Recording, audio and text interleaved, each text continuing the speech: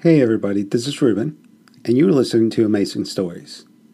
I decided to start Amazing Stories because as a fan, I couldn't find a podcast that was 100% dedicated to sharing stories of adventure, fantasy, the supernatural, and macabre. So please, follow, share, and if you can, support my podcast, Amazing Stories, where every day I bring you a new story. Now sit back, relax, and enjoy this amazing story. Previously. He always said he'd have a throat cut if she made life difficult for him. Puzzling why he was there. Pull strings and make things happen. The Red Apricot. Champagne reception. Not Carver. What a nightmare.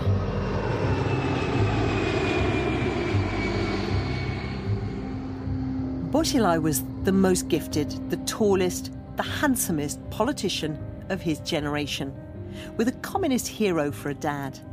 He wanted to lead China. But after his wife was arrested for the murder of Neil Heywood, he was sacked, tried, and jailed. Not for murder, not for covering it up even, but for the typical charge sheet against a Communist Party boss, bribes, and abuse of power. It was a classic Chinese political takedown. Here's how it happened. The trial was held under tight security in a city far from Bo Xilai's power base. Every detail was carefully planned. They even brought in giants. The 6-foot-tall Bo Xilai stood in the dock, flanked by officers who towered over him in an effort to make him look small. But Bo Xilai appeared as confident, as charismatic as ever. His former police chief, Wang Lijun, the gun-toting narcissist who'd fled to the Americans disguised as an old woman, appeared in a wheelchair, rolled out to betray his old boss. Foreign journalists weren't allowed in, so we're relying on a partial transcript released by the court. Wang Lijun's testimony is read here by an actor. Bo punched me. My mouth was bleeding. There was liquid dripping out of my ear. The former police chief is recounting the moment he confronted Bo Xilai with evidence proving that his wife had poisoned Neil Heywood. I told him calmly he needed to face the facts. He picked up a glass, smashed it on the floor, and said he could not accept it. Bo Xilai wasn't angry about the murder or the cover-up. He was angry because his once loyal police chief had secretly kept evidence pinning the murder on his wife, and he was using it now to blackmail Bo Xilai. Both men knew it was something that Bo Xilai's political enemies could easily use against him. But instead of buying off the police chief, Bo Xilai made a fatal mistake. He got angry and he punched Wang Lijun. Wang Lijun feared for his life and ran to the Americans. This was a huge risk for Wang Lijun to take. He threatened Bo Xilai and he tried to defect. Either one of them could have got him killed. So why did he do it? It's time to talk about Bo Xilai's enemies.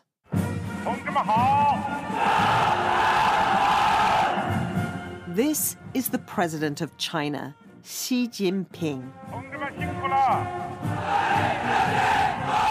Standing ramrod stiff in an open-top car, reviewing a military parade on Beijing's Tiananmen Square, shouting greetings to the biggest army in the world. Bo Xilai wanted to be standing in that car, but Xi Jinping beat him to it. The two were lifelong rivals. They grew up together at the very top of the Communist Party, as Chinese politics expert Kerry Brown explains. At the elite level, they all live together, they eat together, they do everything together. So I think there are linkages that we would never really expect. It's like a massive sort of gentleman's club, because it's almost all men, and the sort of lives they live are probably like this big family. Bo Xilai was better looking, a much more charismatic politician, and from a more powerful family. From the outside, the obvious winner.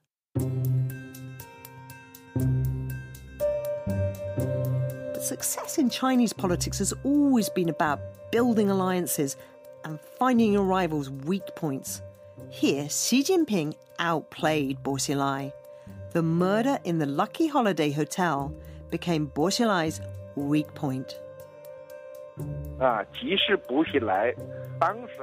Jinping, his supporters, and those who hated Bo Xilai crafted this case together. Journalist Ho Pin wrote a book about the murder and how it fitted into China's battle at the top. I think it's a big conspiracy. It's mainly because of the power struggle in the top leadership. The timing matters. Every 10 years, the Communist Party changes its leadership. Xi Jinping was due to become president. Bo Xilai was fighting hard for one of the other 6 seats at the top table. If he'd made it, he would have outshone Xi Jinping. And as this battle was playing out, Neil Heywood was murdered. Lawyer Li Zhuang. Look at the time and the place of the murder and the way it was handled, and you won't find it surprising that Gu Kailai murdered Neil Heywood. It was in 2011, less than a year before the Communist Party Congress, a pivotal moment for whether her husband would become a member of the Politburo Standing Committee. There was no room for mistakes. It was fantastic good fortune for Xi Jinping to have this tremendously popular politician removed. Kerry Brown.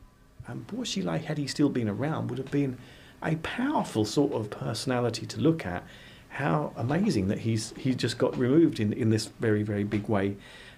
So that may mean that Xi Jinping is a really lucky politician. That's possible. Or it may mean that the kind of whole thing was manipulated in different ways. None of this came out in court. The prosecution carefully avoided asking this key question: why had Wang Lijun blackmailed his boss? So let's try to answer that question ourselves.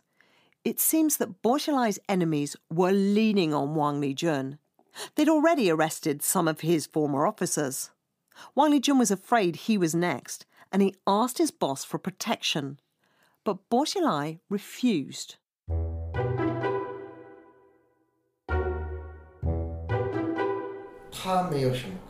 Wang Lijun was Bo's dog, following wherever he goes. He was born to be a subordinate.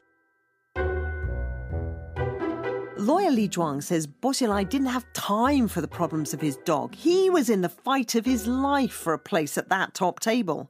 But the pressure kept coming on Wang Lijun. Give up Bo Xilai or else. The best dirt he had on his boss was the murder. A murder he'd covered up. Any evidence against the boss would also incriminate him. So Wang Lijun went back to Bo Xilai, asking for protection. And this time, he tried blackmail. But instead of offering protection, Bo Xilai punched him for his impertinence. The police chief realised it was over between them.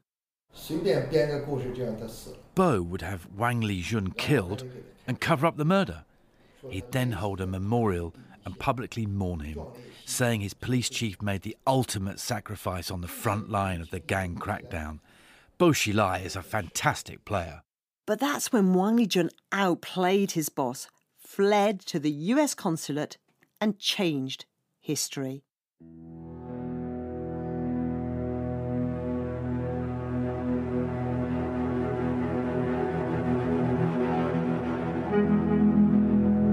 So let's remind ourselves where everyone is. Bo Xilai's wife, Gu Kailai, is serving a life sentence for murder. Wang Lijun got a mere 15 years because he eventually provided that crucial evidence against his boss. Gua Gua, the son of Bo Xilai and Gu Kailai, is lying low in the US. We'll come back to him. And Bo Xilai, convicted of bribery, embezzlement and abuse of power, was sentenced to life in prison.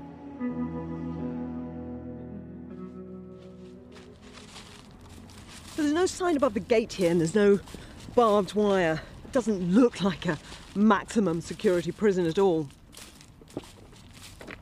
We're just to the north of Beijing, on the edge of the mountains, and we've just driven up an avenue of poplar trees, and in front of us is this huge red gate with a classical Chinese curved roof.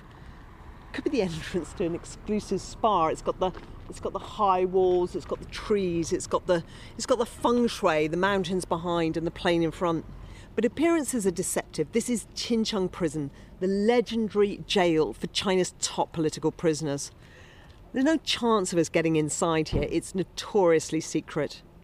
But we believe this is where Bo Xilai is serving his life sentence. It's so frustrating to think that Bo Xilai is only a couple of walls away from me right now. There are so many things that we don't know and that he does. Looking for answers, we went to Chongqing, the city Bo Xilai once ruled. Despite all our efforts, only one person in this city of 30 million was prepared to talk to us about the inside story. We were followed, our phone calls were bugged, our emails were hacked, and the Communist Party propaganda department got to everyone, even to our one and only interviewee, before we did. 黄主席，这是 BBC。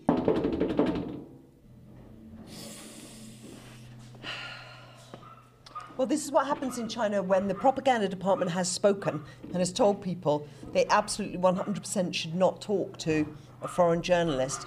This kind of fortress door, ironclad door, and silence on the other side is what you get. People are scared and it's just not worth their while.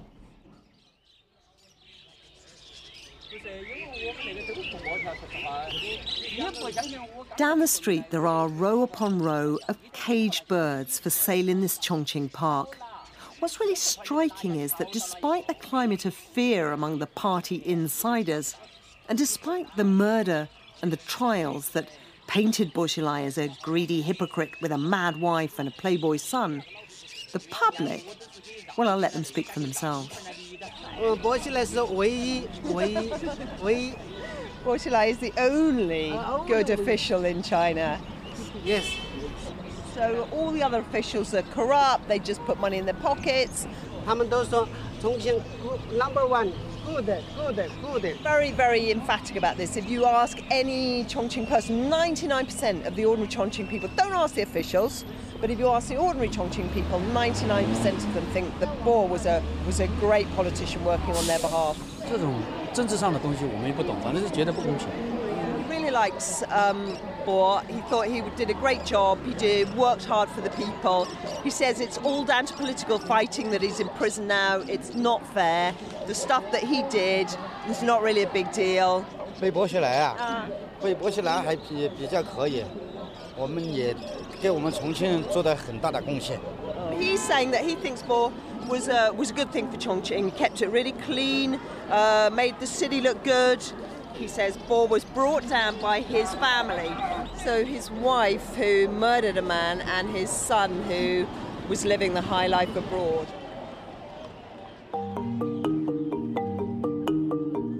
But whatever the public think, at the end of the day, Chinese leaders are not picked by the people, they're picked by the party. Xi Jinping played the party politics better than Bo Xilai, with the classic takedown. You will know there's a Chinese phrase, 成者为王，败者为寇. So the victor is a king and the loser is a thief. James Richards, former diplomat and friend of Neil Heywood. It was a scandal which really shook the Communist Party and altered the course of Chinese history. We have the leadership that we know now, Xi Jinping, a single strong man who has the top positions in the party and the party military structure, and who we see is enforcing an increasingly repressive regime internally, an almost obsessive desire to control everything, whether it's civil society, such as it can be in China, the media, any information which could question or threaten the Communist Party. And this has consequences beyond China. James Richards has a personal story about how Xi Jinping's information control may extend even to the UK. He's godfather to one of Neil Heywood's children, and after the murder, he tried in vain to get compensation for the family.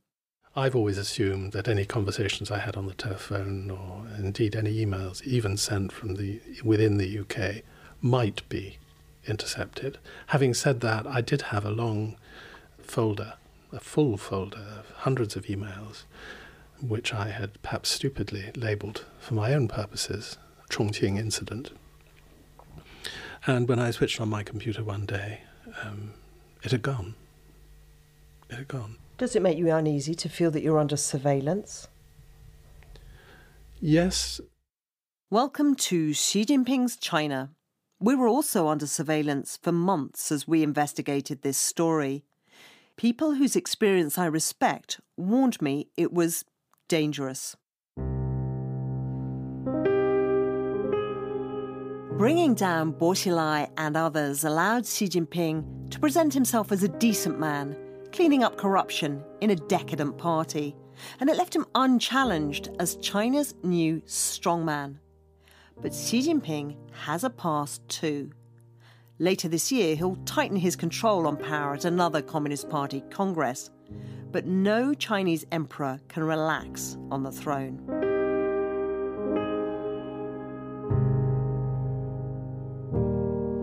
As for the murder in the Lucky Holiday Hotel, there are many unanswered questions.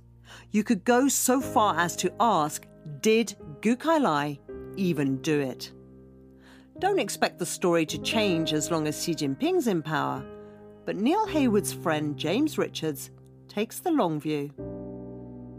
It may be that one day, as sometimes happens in China, where verdicts can be reversed and, one truth is replaced by another truth.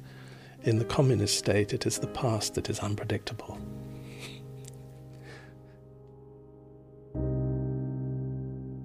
And that's the story I wanted to tell you. The murder in the Lucky Holiday Hotel.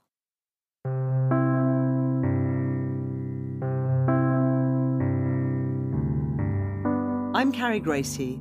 The producers were Maria Byrne and Neil Rizal. Assistant producer, Joe Way. The series was mixed by James Beard, and the editor was Hugh Levinson. Thanks so much for sticking with us.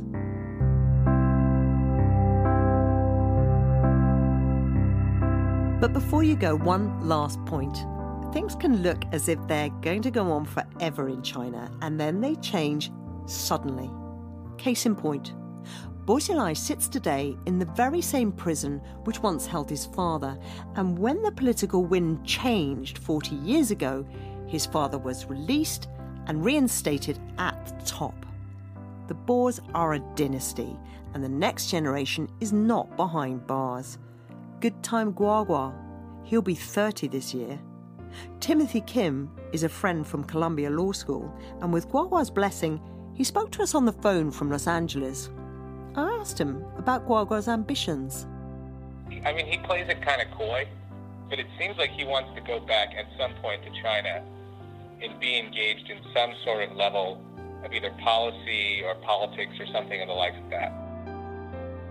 After everything happened with his family, he kind of made a shift in his life and became a lot more reserved, kind of more like how he is today, and is a little bit more serious about what he wants with his career. It's really interesting that you got the impression that he'd want to come back and serve in some kind of capacity in China. Did he ever talk to you about things that he missed? No, he wouldn't really talk about his life like in China at all. But one thing that I found interesting, at least, is if you look on his Facebook page, I mean, it's very sparse, but if you look at his profile picture, it's an old photo of both him and his father. I think Guagua is probably like 8 or 9 in the photo, and his father's like a younger man.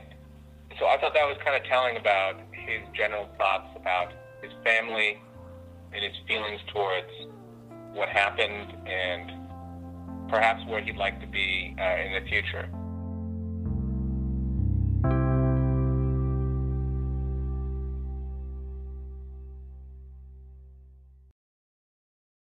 Thank you for listening, and don't forget to join us tomorrow for yet another amazing story.